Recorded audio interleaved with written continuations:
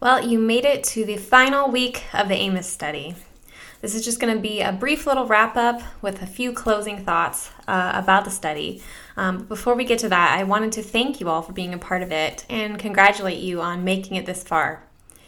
It can be intimidating to study books of the Bible that aren't super familiar to us. Prophetic books in particular can be tough to tackle.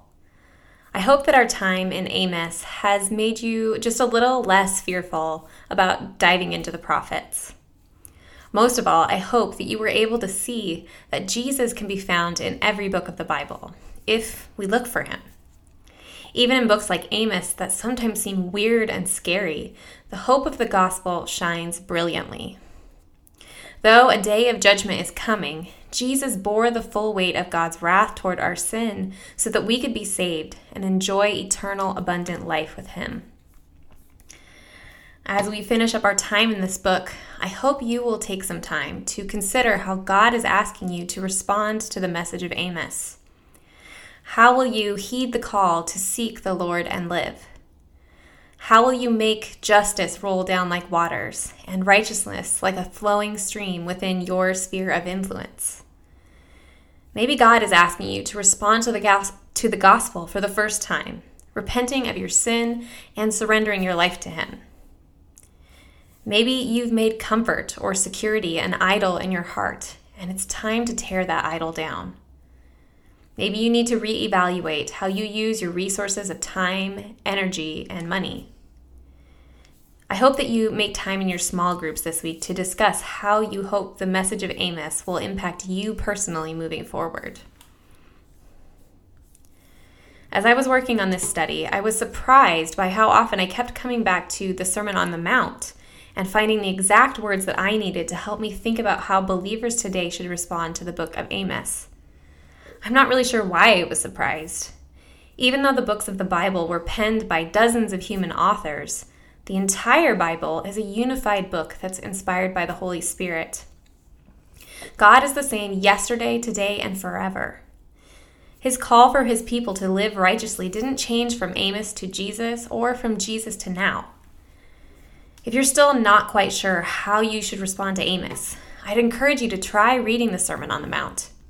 You can find it in Matthew chapters 5-7, as well as a similar but condensed account of Jesus' teachings in Luke 6, verses 17-49. I hope you'll make some time to read those passages soon and ask God how you should respond. Though the circumstances in which we live out godly obedience differ widely, God's standard of righteousness remains the same. God calls his people to seek him and live, to let justice flow like a mighty river, to give without expecting anything in return, to treat others as you want to be treated. Now, we're never going to live out this standard of righteousness perfectly.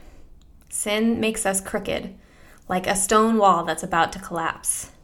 But, praise God, through Jesus, our plumb line, we are being remade straight and true through the power of the Holy Spirit.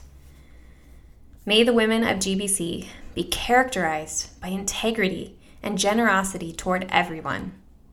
Let us live justly now, giving a voice to those who have none, and seeking the welfare of those who have fewer resources than we do.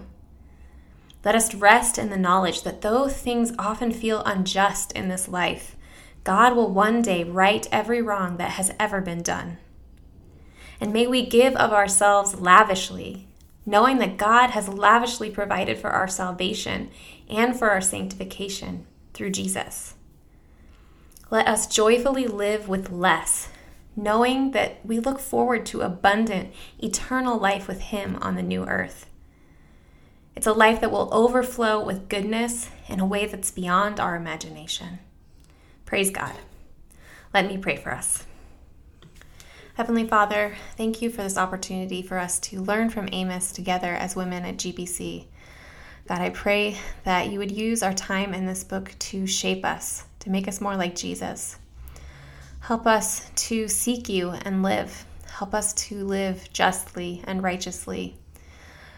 Convict each of us individually for how we're meant to respond to that call. Maybe it's to respond to the call of the gospel for the first time. Maybe it's to tear down idols that we have been secretly worshiping in our hearts. Maybe it's time for us to reevaluate how we use our resources, our time, our energy, and our money to serve ourselves and ignore the needs that are around us that you have given us to fill. God, help us to store up treasure in heaven instead of here on earth. Help us to remember that the things of this world are fleeting, but there are rewards that are abundant waiting for us in heaven when we invest in your kingdom by being selfless and generous to people who need it especially. Father, thank you for all the many people who encouraged me as I worked on this study and helped me along the way. God, you know who they are, and Father, I'm just so grateful for all the encouragement and support that I received in doing this. Thank you especially for our women's ministry team, and honestly just for all the women who participated in this study. I pray that you would use it to draw the women of GBC closer to you and make us all more like Jesus. Amen.